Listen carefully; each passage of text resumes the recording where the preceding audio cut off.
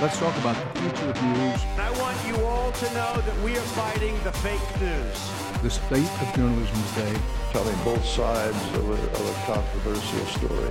I think you must be unbiased. It's honesty, fairness, truth. That is our job. That is our job. That is our job. That is our job.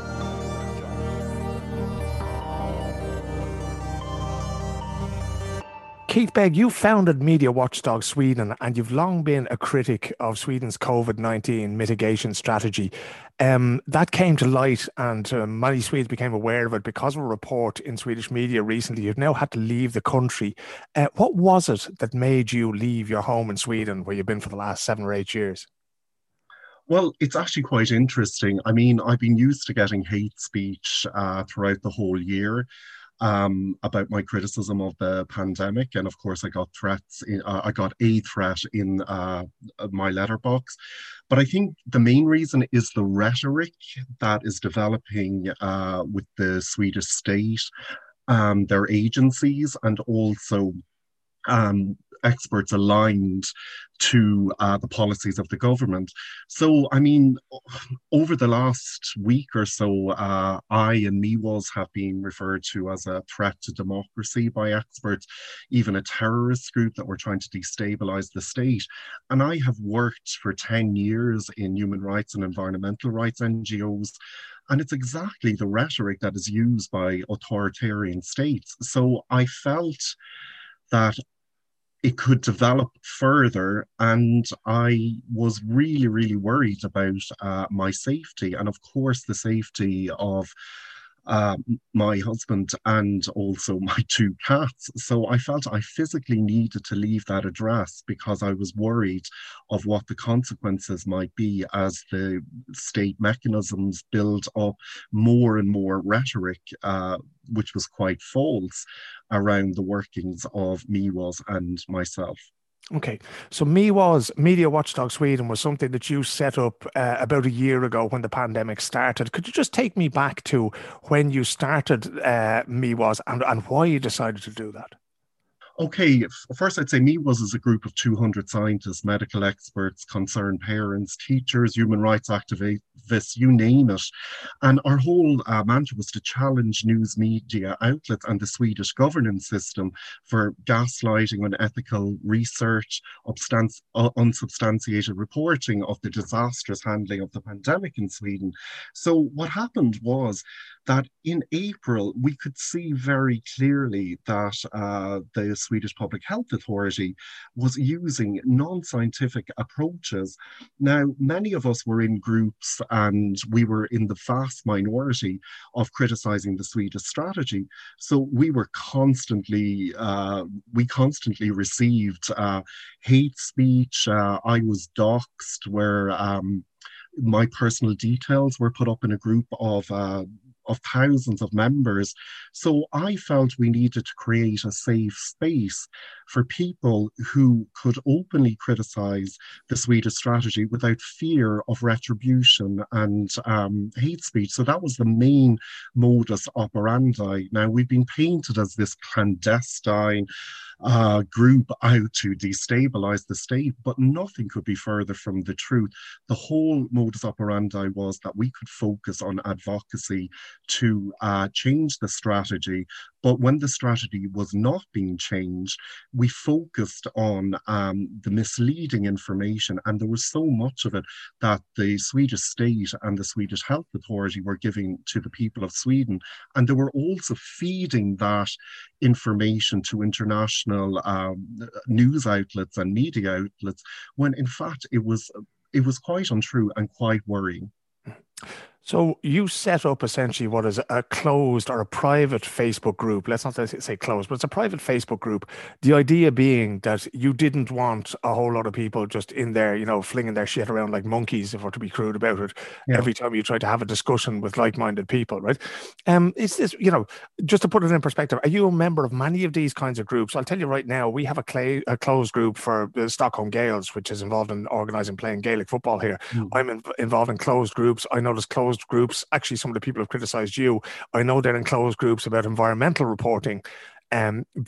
pretty much for the same reason, because you can't really have an open discussion without some nutcase coming in there. So is this something that you do regularly in your advocacy in work around human rights and the environment? Well, I'm in several private groups. There's one group for the cost of veterinarian care in Sweden, and I'm in so many groups I can't even keep count of them. But I think what's very insidious about this is that many of our members, they're not necessarily aligned to what MeWas is doing. They're in many, many groups. And I think one of the greatest concerns is about the vilifying of us by Sverige Radio is that they went out to two of the world's most meritorious media outlets, such as Time magazine and Science Mag, and accused the writers, who happen to be members of many groups, including MeWas, stating that there was falsehoods in the articles, and that is absolutely incredible. That is something you would see from authoritarian states such as China, challenging the BBC because of the reporting about China. So it's actually quite incredible how we have been portrayed as this clandestine group when we are just ordinary citizens who advocate on our spare time. For instance, we have parents in the group who are facing daily fines per child to send their children to school. They are forced to send their children to school, and they also risk child protection services being called on them. Can you imagine, for many people, that is just so unethical, and people needed support. And also within MeWas, we have support groups for parents, teachers, school workers. We have a separate subsection. We also try and offer services if people's mental health is being affected. So I do not see us as being any way a threat. We are just an average private group, and we have never been sanctioned for breaking Facebook policies as far as I can remember. What was the discussion like? If we say you set that, the group was set up there, last year when you realised that you sort of couldn't discuss these things freely without people jumping in with, opinions that weren't really going to help the discussion forward. What kind of things did you discuss before Sveriges Radio, which is the public service broadcaster here, did a report about you and was picked up by pretty much all media, and this tiny group of 200 people was painted out as almost being some sort of international group of influencers, but what were the discussions about, Keith? Were they about the strategy itself? What kind of things did you talk about in there with the scientists and the teachers and the parents?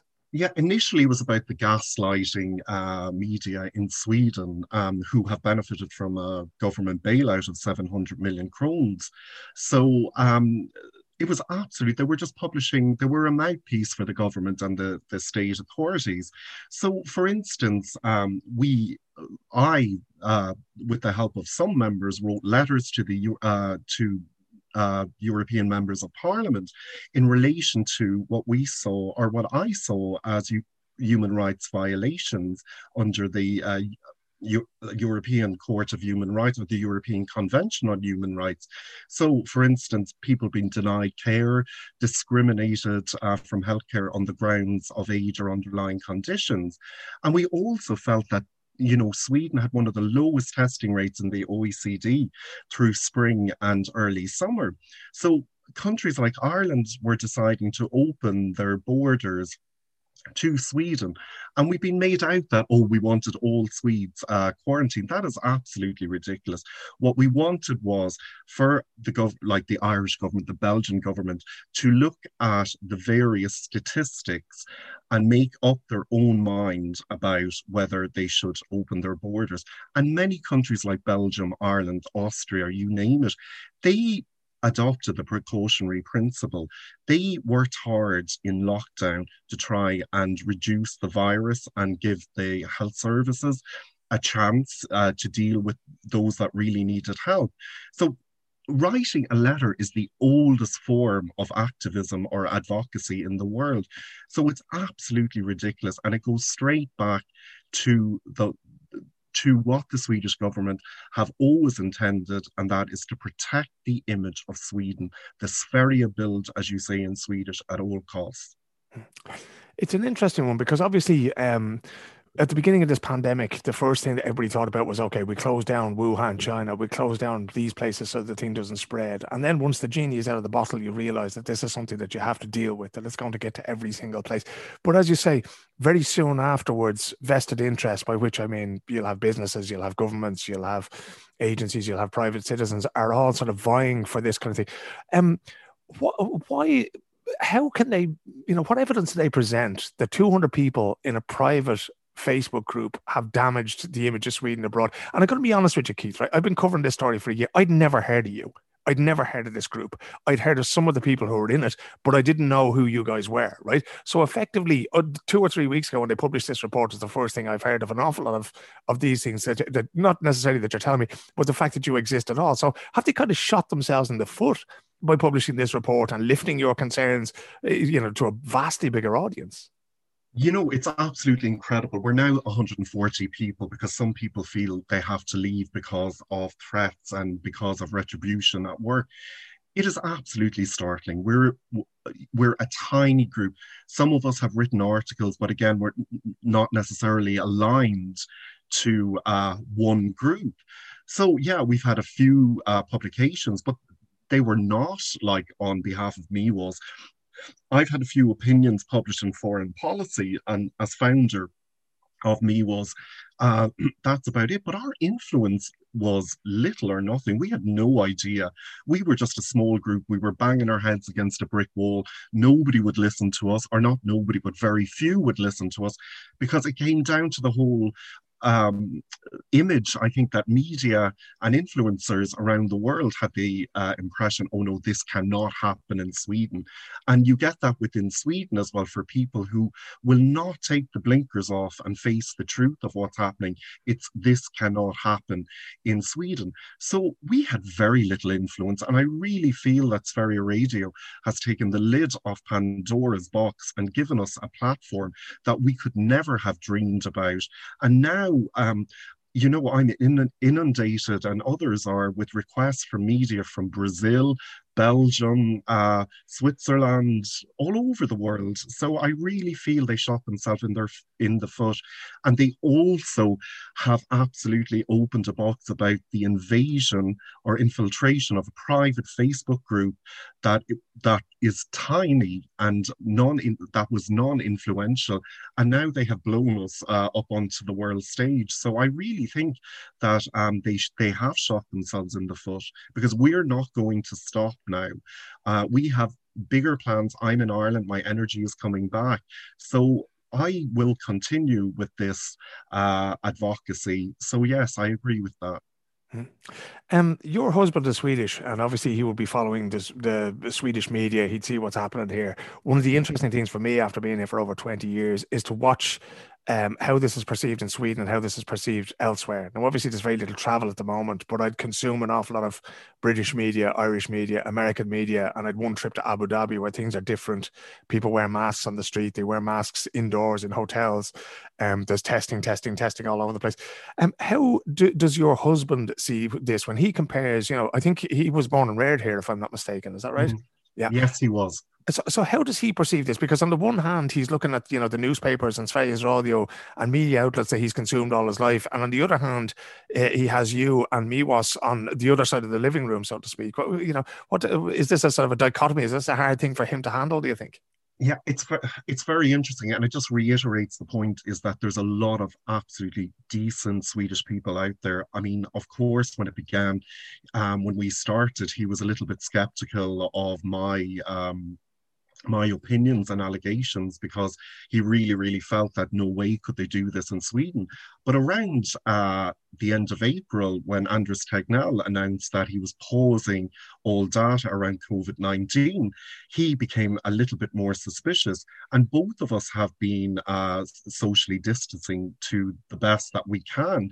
So yeah, he's got almost long hair now because he hasn't been to a hairdresser in so long. But he has become, I would say, a little bit infuriated, because every day he now sees it from himself. He sees the media. He's asking questions. How can a small group of of of people in a private Facebook group can be so vilified and can be so such a threat to the Swedish state. Like, he's asking, what are they trying to hide? Is the net coming closer around uh, the misleading information that they have been given? So he has been very, very disappointed, and he also feels betrayed. So he has been a huge support to me.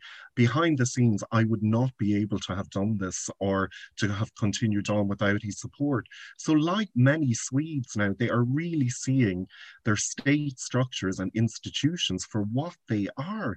And it's absolutely it's baffling for many Swedes because they did have a huge trust in the state. But as you've seen recently, support for Stefan Löfven, I think it's gone down to 26%.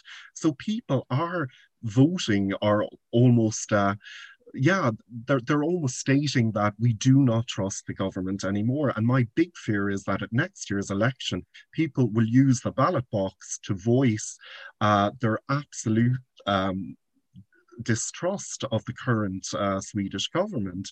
So, yeah, to answer, just to cut a long story short, he was skeptical in the beginning, but now he is really, I think he's in a PTSD almost of what he's seeing unfolding in pandemic Sweden.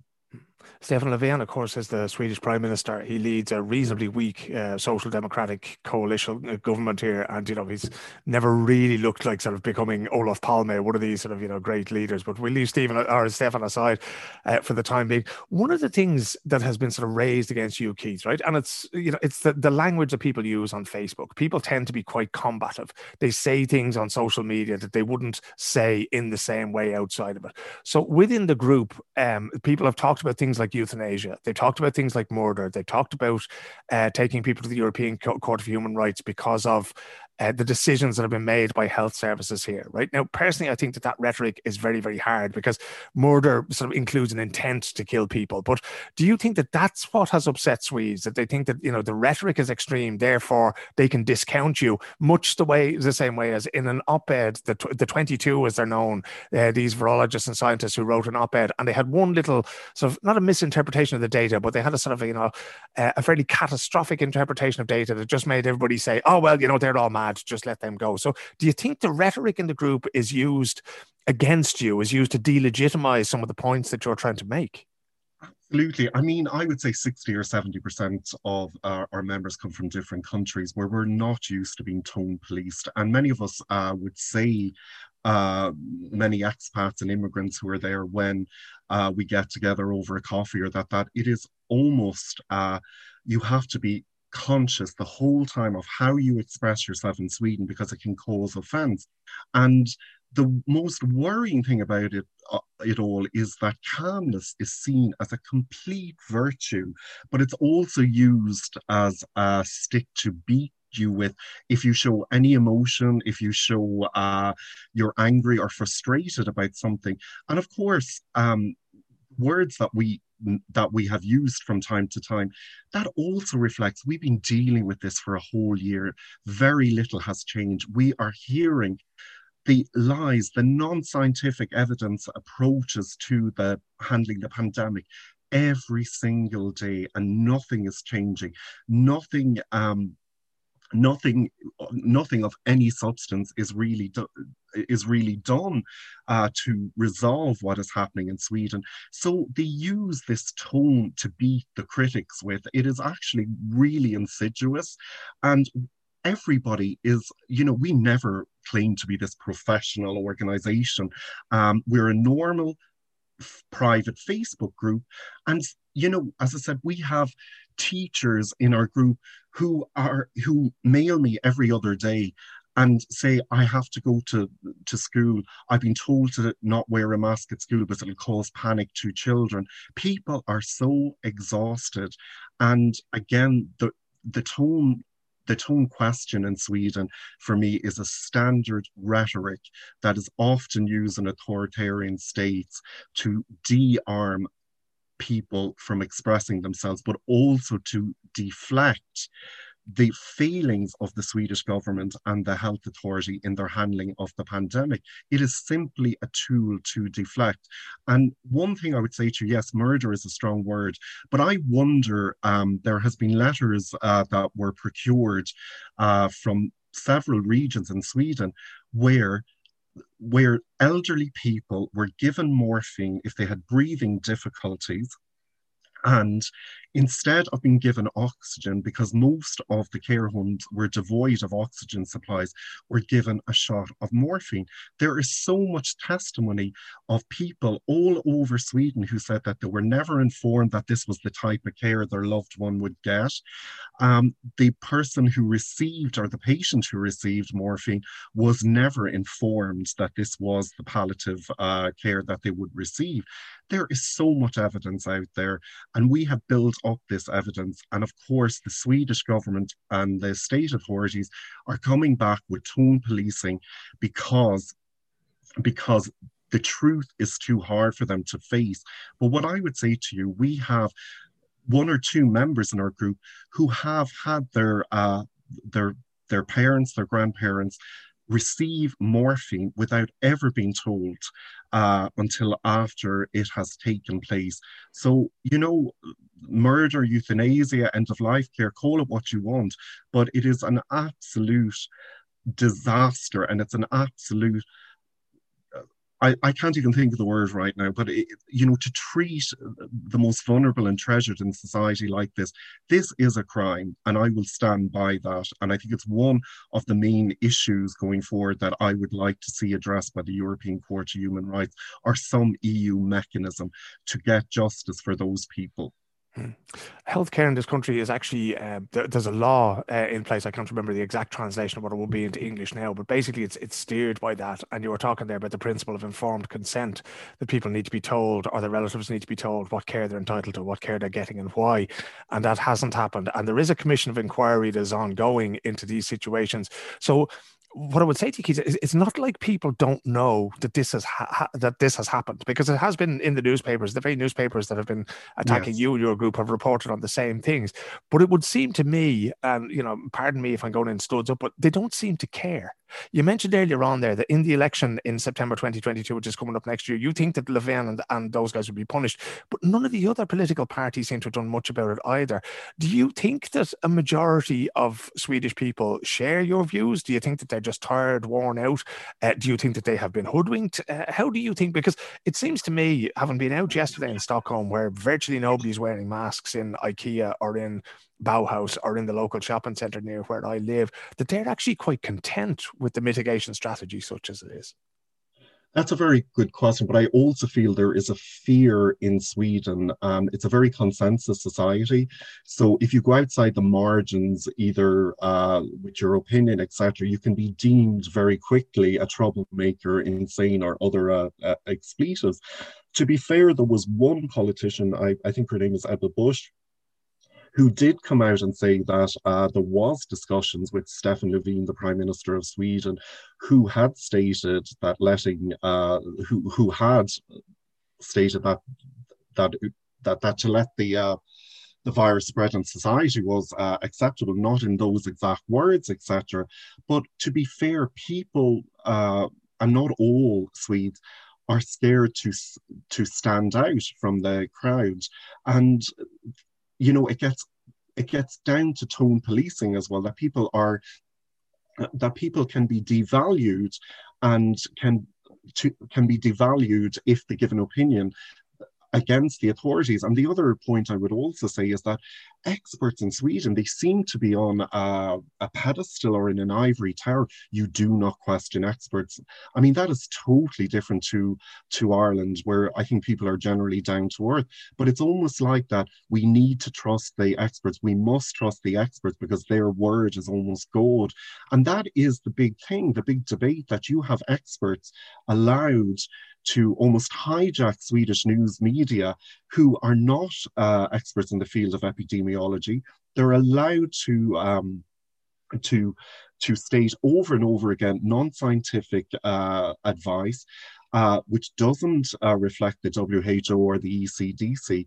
So people are almost boxed in saying we cannot challenge our experts. I don't know anything about epidemiology. But the thing is, common sense, you're not allowed to have common sense. And when you go back to Swedish people, or when we write about the pandemic in Sweden, many of us come from other countries and we know what's going on in our countries. We know the solidarity, the unity that people are showing to try and suppress this virus.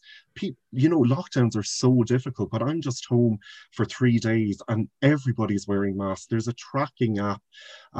You can still buy coffees from takeaways and that. So for me, I know I'm only home a few days. It doesn't feel as oppressive as it does in Sweden, where if you enter a cafe, nobody's wearing masks. Really, the rules are not whatever stringent rules they would like to claim are there. I mean, I don't see them as being strictly enforced. And if I go in and get a coffee in a cafe, I do risk getting the virus. So yeah, it's a double-edged sword, I would say. One of the things that was said about Miwas and the things that you discussed in that Facebook group was that you kind of gave the impression that it was business as usual in Sweden, and they would say, no, there was social distancing and people working from home. The more I think about it, the more I think that, it may not have been business as usual, but it was pretty close to it because of, if you can work from home, that's fine. You will experience things in one way. But an awful lot of my neighbours are taxi drivers and they're bus drivers and they work in elderly care and they've still had to go out to work. So things have been sort of carrying on and they haven't been instructed to wear masks or that. How did you experience it here? Did you sort of see it? I know you were socially distancing and self-isolating with your husband and your cats, but when you looked around society, when you went to do, your weekly shop, what did you notice? Did you think that Sweden was carrying on as normal, or did you see any difference in the way people behaved? Well, let me clarify first. I feel that the strategy is an elitist strategy. I mean, people who can work from home are usually in the middle class. And for me, it's almost kind of funny how the Swedish authorities are stating that we have claimed that business was normal as usual. But if you looked at spring and summer, the headlines all over the world, without any interference from us, were showing nightclubs open. Okay, universities and high school was closed it was distance learning for a few months. But I mean, 50 people could gather together at an event. I did not see a huge difference. And many media outlets have also published that this is not just what I've seen. I feel there has been very, very little done. And what I find quite astounding is that the Swedish government were given special powers, 90 days to take actions in the spring, and they did absolutely nothing with them. And a new pandemic law was recently passed. And, it's a little bit different than it was in the spring and summer, but compared to just say Ireland and other countries, I mean, the basic principle of wearing a mask is totally, it's totally unknown in Sweden, that it's always seen. I mean, you have experts saying that masks are dangerous. And I mean, it's so ridiculous. In what country would the FHM, the Swedish Public Health Authority, they state that you must, or no, it's a recommendation to wear masks between rush hour on public transport. I mean, it's so silly, it's beyond words, because does the virus follow Swedish transport timetables? It's absolutely ridiculous. It's a simple and useful way to control and stop the spread of the virus. So I don't think things have changed. I wouldn't say they're normal now, but in the spring and summer, I certainly didn't notice any difference between Sweden in pandemic times and pre-pandemic times. One of the interesting things, just before we spoke there, I saw a news flash from one of the news agencies here, and in Gävleborg, which is just north, a county just north of Stockholm, they've now said that people should wear masks indoors at all times, and the same thing on public transport, that they should wear them at all times and keep their distance, because this Brazilian strain is starting to make its way through society up there. So that sort of marks a point. That's the first time that I've seen these things being recommended in all situations, so no exceptions made. Like you were saying about the virus, it doesn't exactly keep the time of the day. Here in Sweden, people eat their lunch early, but I don't think the virus has its lunch at 11:30 in the morning. Keith, one of these things that we were mentioning there, we're sort of comparing it to the way other countries did things like that, but it seems to me to be that in any situation of crisis, right, whether it be 9/11, whether it be the Asian tsunami back in the day, that people turn to the state and they say, okay, we want you to do certain things for us. Is some of the faith, some of it blind? Is it down to that? Is it down to the instinct of the Swedish people to trust the state, that the state will do the right thing? You know, I mean, I'm trying to be as generous as possible here because I don't think there's as much malevolence as what we might think in certain things. You know, is that part of it, or is there sort of is there something more, something deeper to it? Well, I mean, of course, there was trust in the state, and Sweden always comes out very high in the international statistics when it comes to trust base. But when you have the head of the Public Health Authority, Johan Carlson, and Anders Tegnell, the Swedish state epidemiologist, recommending that people wear masks on rush hour, on public transport, and they themselves are caught on public transport during rush hour without wearing a mask, I think Swedes are beginning to question their authorities' decisions. So the trust is completely waning, and you can actually see that in their support for Anders Tegnell. I think last October he had 70-something%, and now it's down to 52%. And it's the same with Stefan Löfven. He has plummeted in the polls. So Sweden, you know, I would say, it's hard to say, but I would say Sweden is a peace-damaged nation. It hasn't had huge crises outside of maybe the forest fires or the financial crisis. I think it was in the 1990s. And the state has generally provided well for the people. So I think when you're happy, content, you know the state's going to look after you, there isn't very much of an onus to actually criticize it. But it's when crises happen, then the true intentions of the state are exposed. So, I mean, Sweden has had a very, very questionable record when it comes to crisis management. The Asian tsunami, for instance, the Estonia ferry disaster, and also the forest fires in 2018, where they needed help from countries like Poland and Germany. So I think the crises that have happened in the last 20, 30 years are really exposing government and state that does not either have the resources or does not have the expertise to deal with crisis in Sweden. So I think that is a really big concern, and Swedish people are starting to open up their eyes. I mean, I've got now bunches of flowers at my apartment. It's turning into interflora from Swedish people that I don't know, saying, please keep up the fight. Our democracy is in threat. And I'm sorry, I don't mean to use the word fight, to advocate. So this has blown, as I said before, the lid off the Pandora's box in relation to the role of the government and the state. And as I said, I think it's going to have dire consequences in the 2022 elections. The first time we spoke on the phone was about a week ago, and you were extremely nervous and worried about your situation at your home there with your husband and with your cats. And now you've been 3 days back in Ireland. How are you feeling now? You know, it's so funny. I think when my parents and my sister saw me, they were absolutely shocked. I really didn't recognize myself in the mirror. You know, I had bags under my eyes. My hair was disheveled. You know, I slept for quite a long time, and I did a lot of reflection, whatever. And I just feel this is so wrong. You know, in Ireland, we know we're not perfect. We know our imperfections. But the thing is, if the state does something, it's not long before they are called out by the people, the opposition party, and the media. So, I mean, for instance, was it our Minister of Agriculture? I'm not sure whether I was correct. He was found he had attended a golf dinner, and he was resigned because I felt, you know, the Irish people would demand accountability, but in Sweden, you have what I will say incompetent and negligent civil servants who are making life and death decisions around the people of Sweden. And instead of facing accountability and responsibility, they are recycled within the civil service section. You know, it's just astounding. And also, they can retire on fat pension paychecks. So being back in Ireland has really given me perspective. And you know, I feel quite calm. I feel motivated. Of course, I'm still exhausted, but I feel what is happening in Sweden is so wrong. And I feel the democratic deficits are being so highlighted. And, you know, now that the Swedish authorities and the state are being put under the spotlight, they are using rhetoric that is actually quite scary to deflect and point the finger at small groups, individuals who are criticizing and rightly criticizing their disastrous decision making and responses to COVID-19.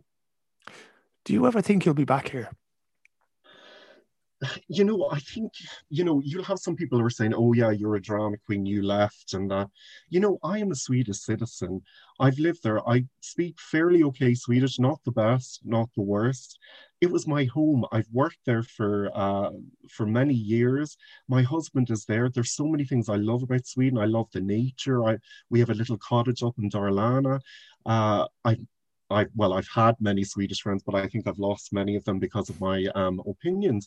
I want to go back, but, you know, I feel that Sweden is not a democracy and it's sliding down a scale, the democracy scale, very, very quickly. So I really want to go back. I mean, I don't want to have this horizon ahead of me where I don't know that I can return to my home of citizenship.